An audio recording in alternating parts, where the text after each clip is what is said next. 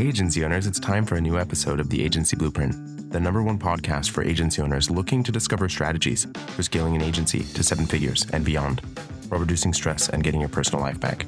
I'm your host, Robert Patton, international bestselling author, agency scale partner, and founder of Creative Agency Success. If you enjoy our podcast, please do me a favor and hit that subscribe button to make sure you never miss an episode and help keep this show at the top of the charts so it can be found by more agency owners like you. And now for the show.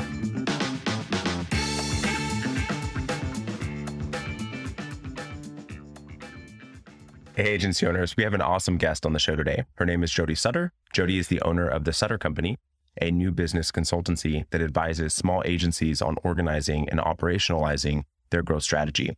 She started the Sutter Company after more than 2 decades of running business development teams for agencies, large and small, and spanning a diverse list of disciplines. Thank you so much for joining us today, Jody. Thank you very much for having me. It's really great to be here. It's been so great getting to know you recently and having lots of conversations around sales and the challenges that agencies often see. And the core of sales is the buyer's journey, really, right? And I was wanting to sort of map out what the experience for a prospect really should look like and the importance of understanding what that journey should be. What are your thoughts on that? And what would you suggest for agencies when thinking about mapping out their buyer's journey? Yeah, so I think probably the big point for me is that most agency owners, most agency leaders who are responsible for the pitch process or the selling process often overlook that there even is a buyer's journey. And they overlook that they have a certain amount of control. So for me, it's about control versus luck. And I compare, think about the buyer's journey as a dance between 2 partners. But I think in general, agencies are too willing to relinquish that control to the clients. Once they can understand and embrace the buyer's journey, then they can start to insert themselves in meaningful ways that allow them to become more of that dance partner and less an order taker, for sure. There's definitely that sort of feast or famine type mentality that I see all the time, where they feel like they have to acquiesce to the prospect because they're desperate to make the sale, which then in a lot of instances, in my experience, actually causes them to lose it because of that feeling. And is that a similar experience that you see with agencies? That they feel that sort of feast or famine and that they have to give that control over? And is that why you think that control dynamic happens? Yeah, I think there are a few reasons. And for me, I think a lot of it if I had to narrow it down to one key one, I think it's because agencies, at least a lot of the agencies that I work with, which are smaller, but they also come from kind of this legacy of people pleasing, client is always right.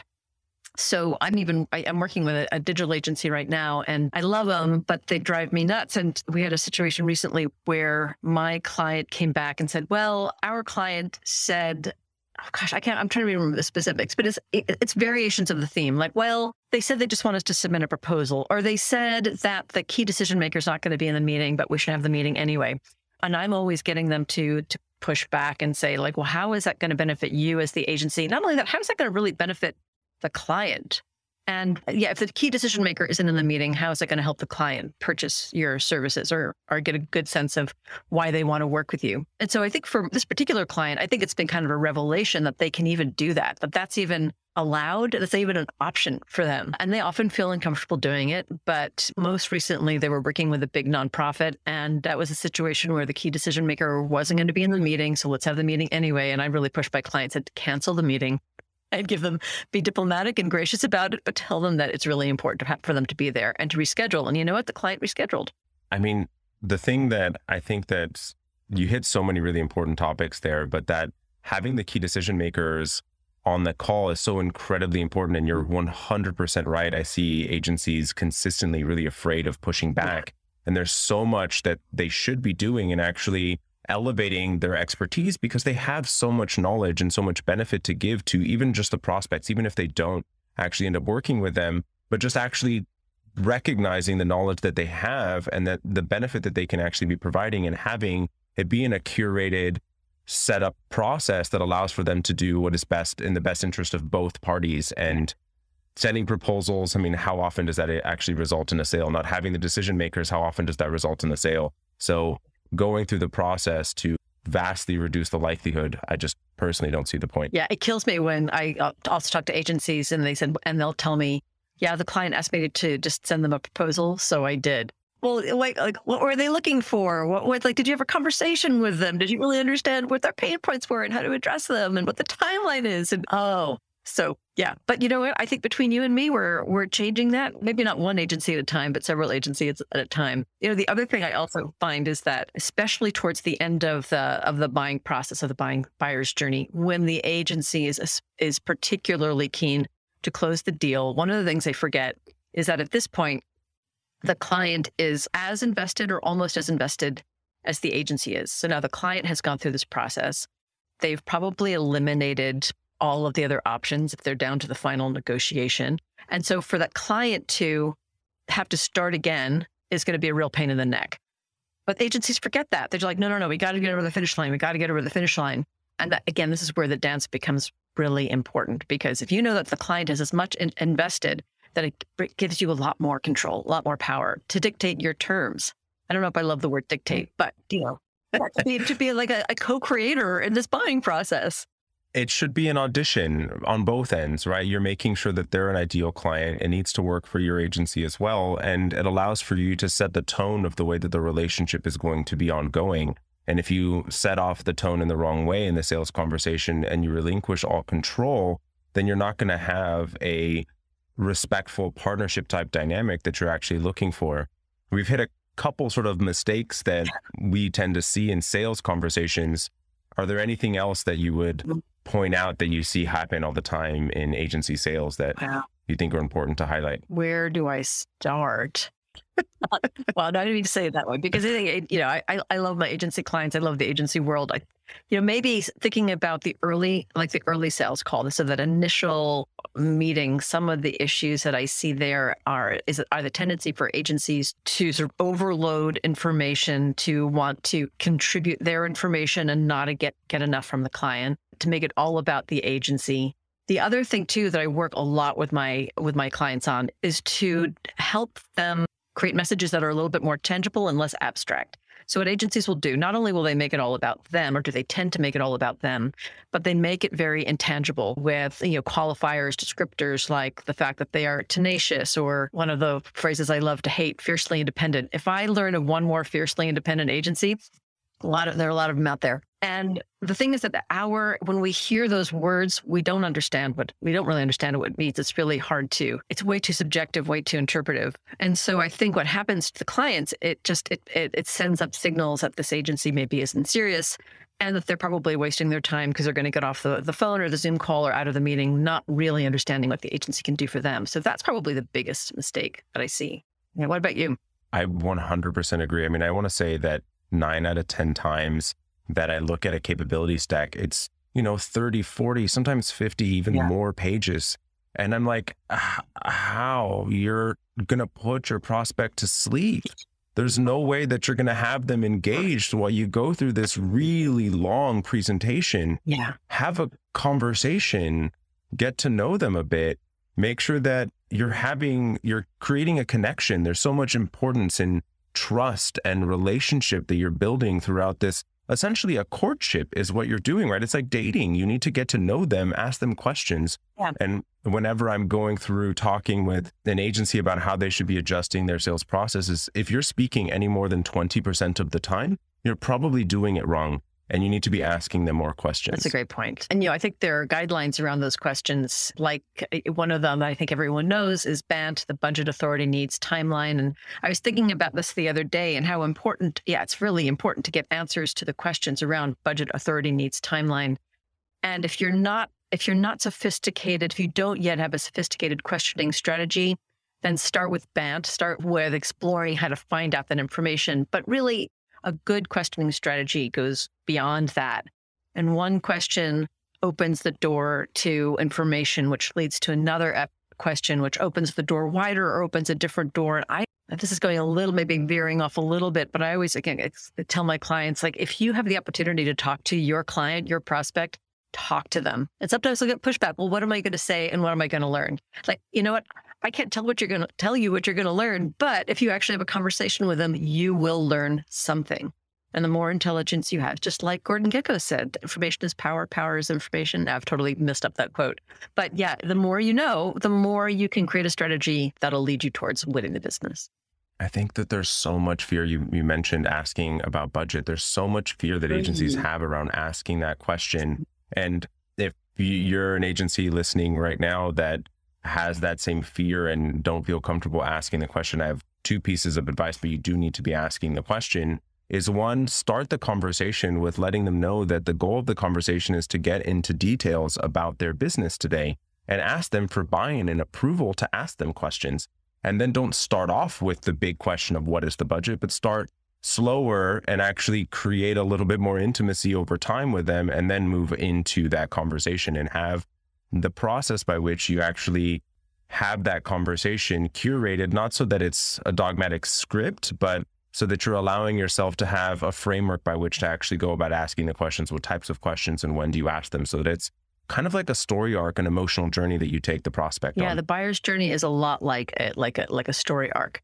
I totally agree there. And I think the budget too, and I'd love to hear some of your thoughts on this. I don't necessarily recommend that agencies spend more time than they should educating the client around the budget, but I do think that sometimes agencies unnecessarily get themselves into a stuck position because they feel like that the client is obligated to give them a budget.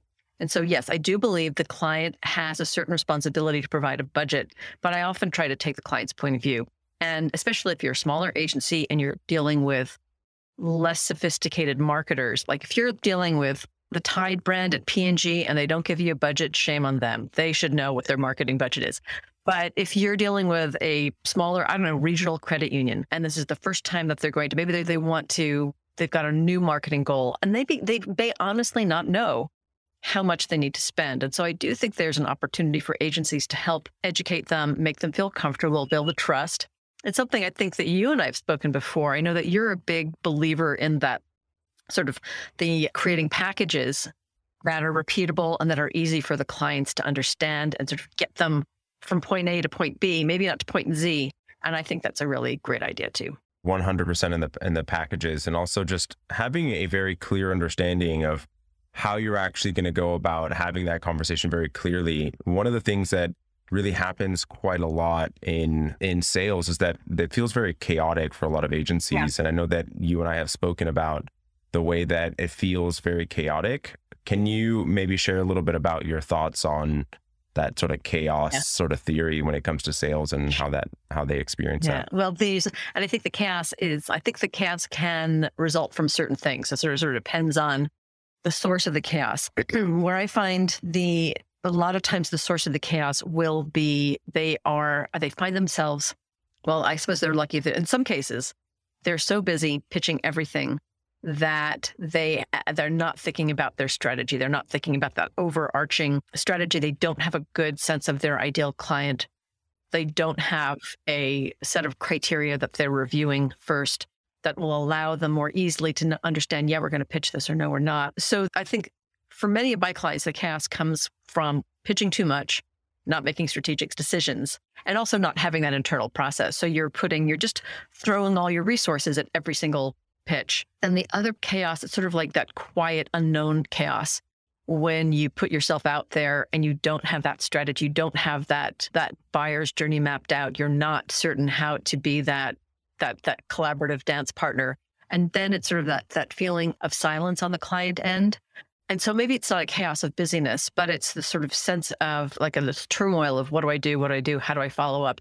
How do I re-engage this client? And I think that can be almost as chaotic. I mean, there's two things, and sort of even going back to the prior conversation that you're talking about and giving a framework on even how to look at budget.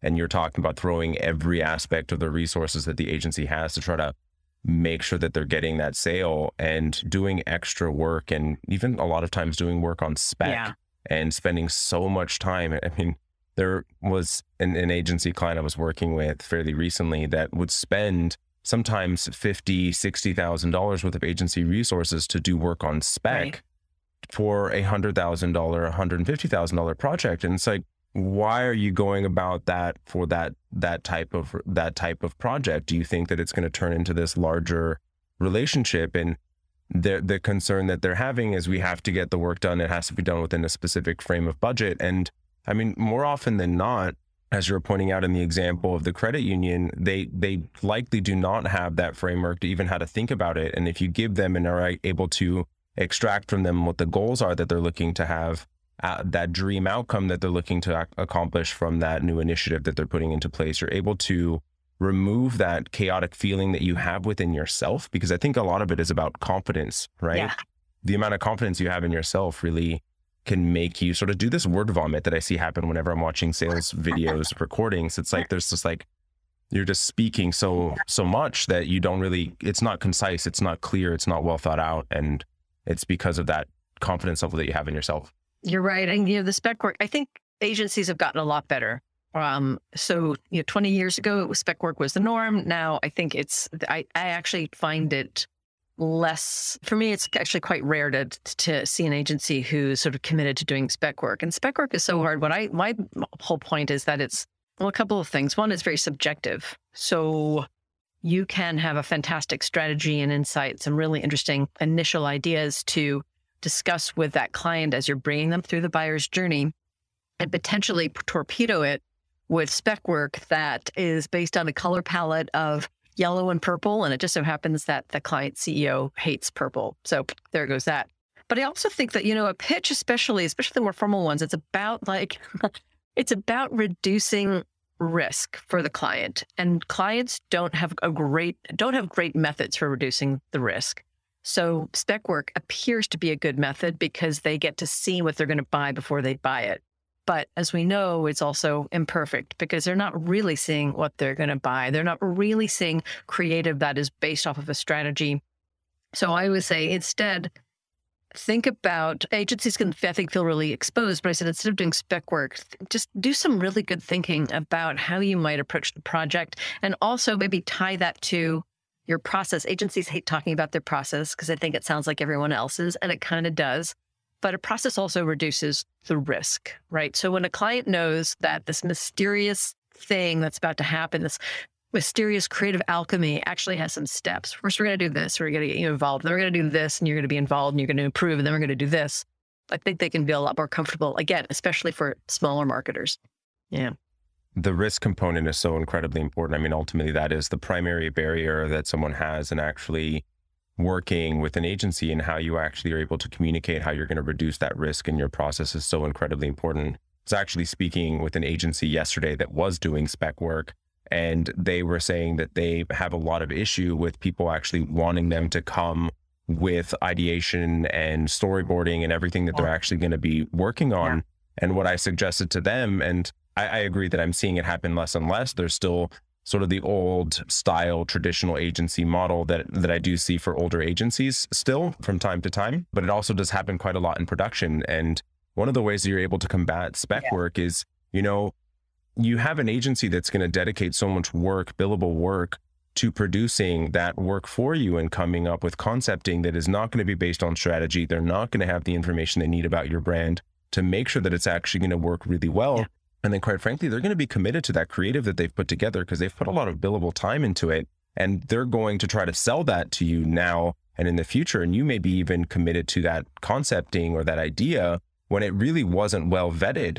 And you really should, in any agency that is going to be doing that spec work, is going to have that motivation, and that motivation is not going to be aligned with your brand's end goal and result. So it actually, you're not only changing the way that they look at spec work, but you're also changing the dynamic and the risk level, and also isolating your agency above the others as well by communicating with them that way as well. Making it a real business issue. Absolutely. I totally agree. I think it's unfortunate there are also, I think there's sectors like one of my clients does a lot of work in higher ed, and they, for whatever reason, I think people are still really willing to, the agencies that are competing in that area are willing to show spec. So I would fight against spec work all the time. Again, less than I used to, but I also feel like what still can happen is I will still get an agency saying, yeah, but you know what? Our competitor showed spec work and they really liked it and they got the business. Yeah, that kills me. But the other thing I could do, going back to the questioning strategy, the other thing I'll say about this too is that if you step into this role with greater confidence and you're asked to do spec work, I think the first follow-up, the first next step is to ask why spec work is important and push the client to articulate that. Practice your 5 whys technique. Keep asking why until you can actually get to that issue. And usually the issue is like, well, we're like, we think this is really going to be risky. We're not really sure what we're buying. All right, then, well, what can I do to help you understand what you're buying? You can address the root problem. Yeah, 100%. I mean, I think getting to the root why is so incredibly important.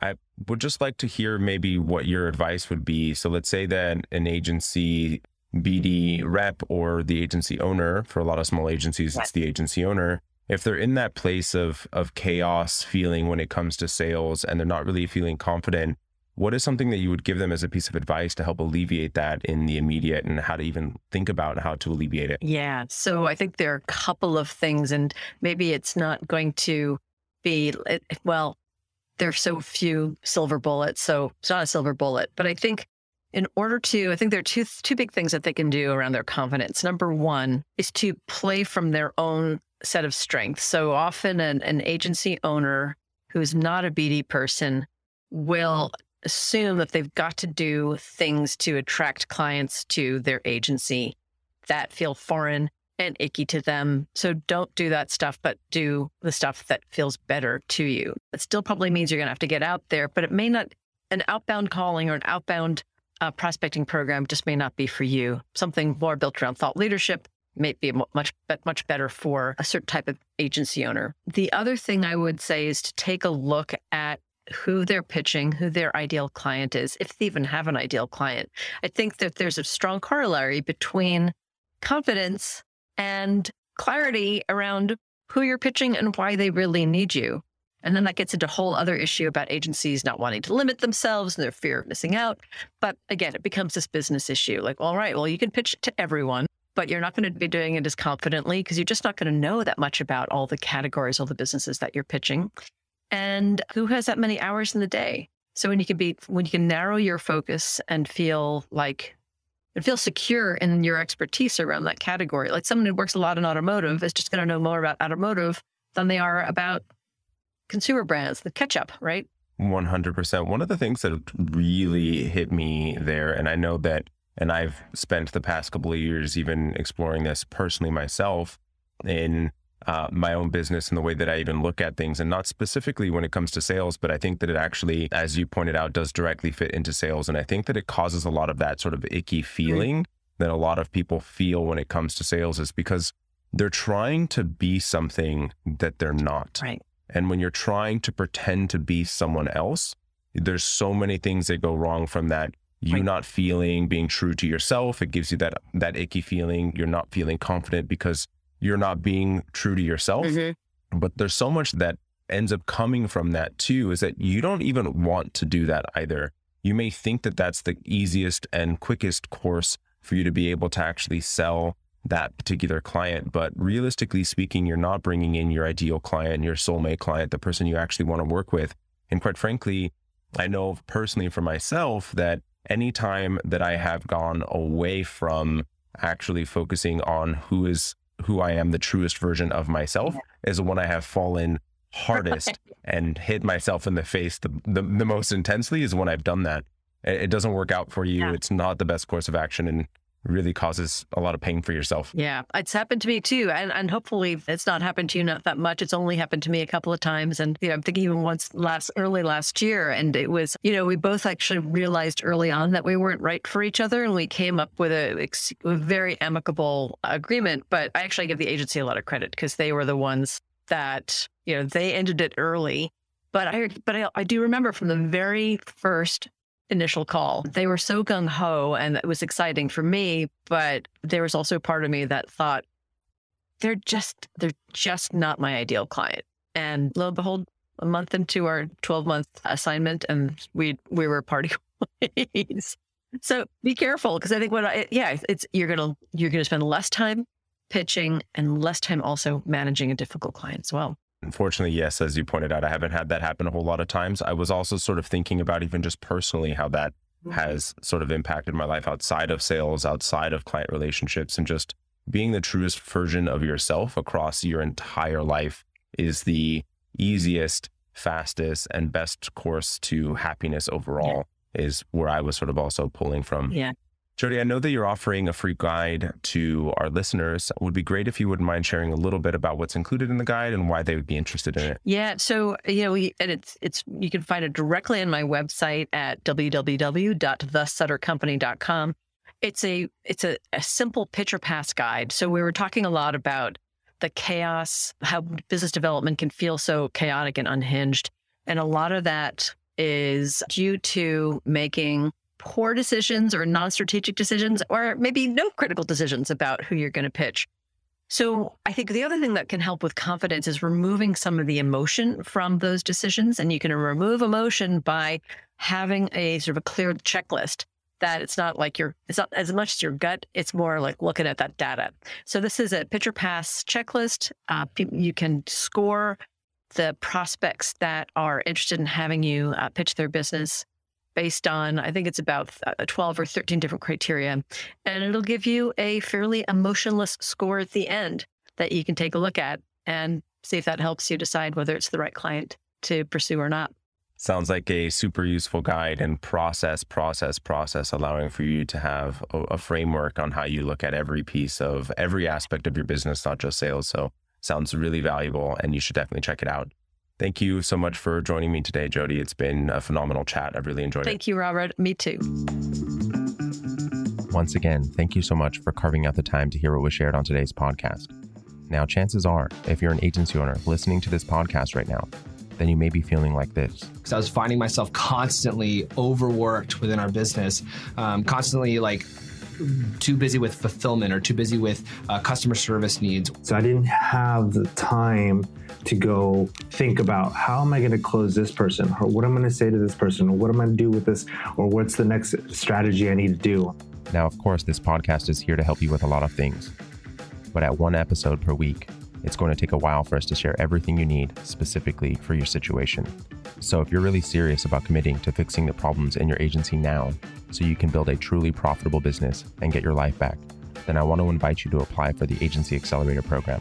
I'm not so stressed during calls thinking, oh my gosh, I gotta sell, because if I don't sell, I don't make our numbers, and if I don't make our numbers, I can't pay our people. If I can't pay our people, then our business is down. This program is designed to help creative agency owners get to $1 million in revenue per year in 12 months or less. I typically charge one client a $3,000, anywhere from $2,000 to $3,000. Now I'm moving towards only $5,000 and up. And my latest client that I closed is a $10,000 client on a monthly retainer.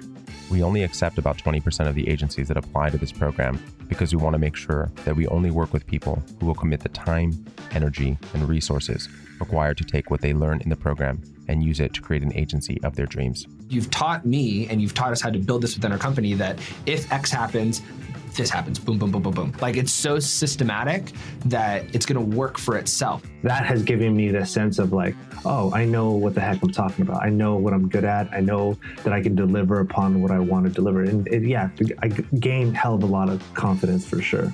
So if that's you, then I want to invite you to apply today. Just hit the link in the show notes to apply for the Agency Accelerator program, or go to creativeagencysuccess.com/apply. Thanks, and I'll see you inside the program.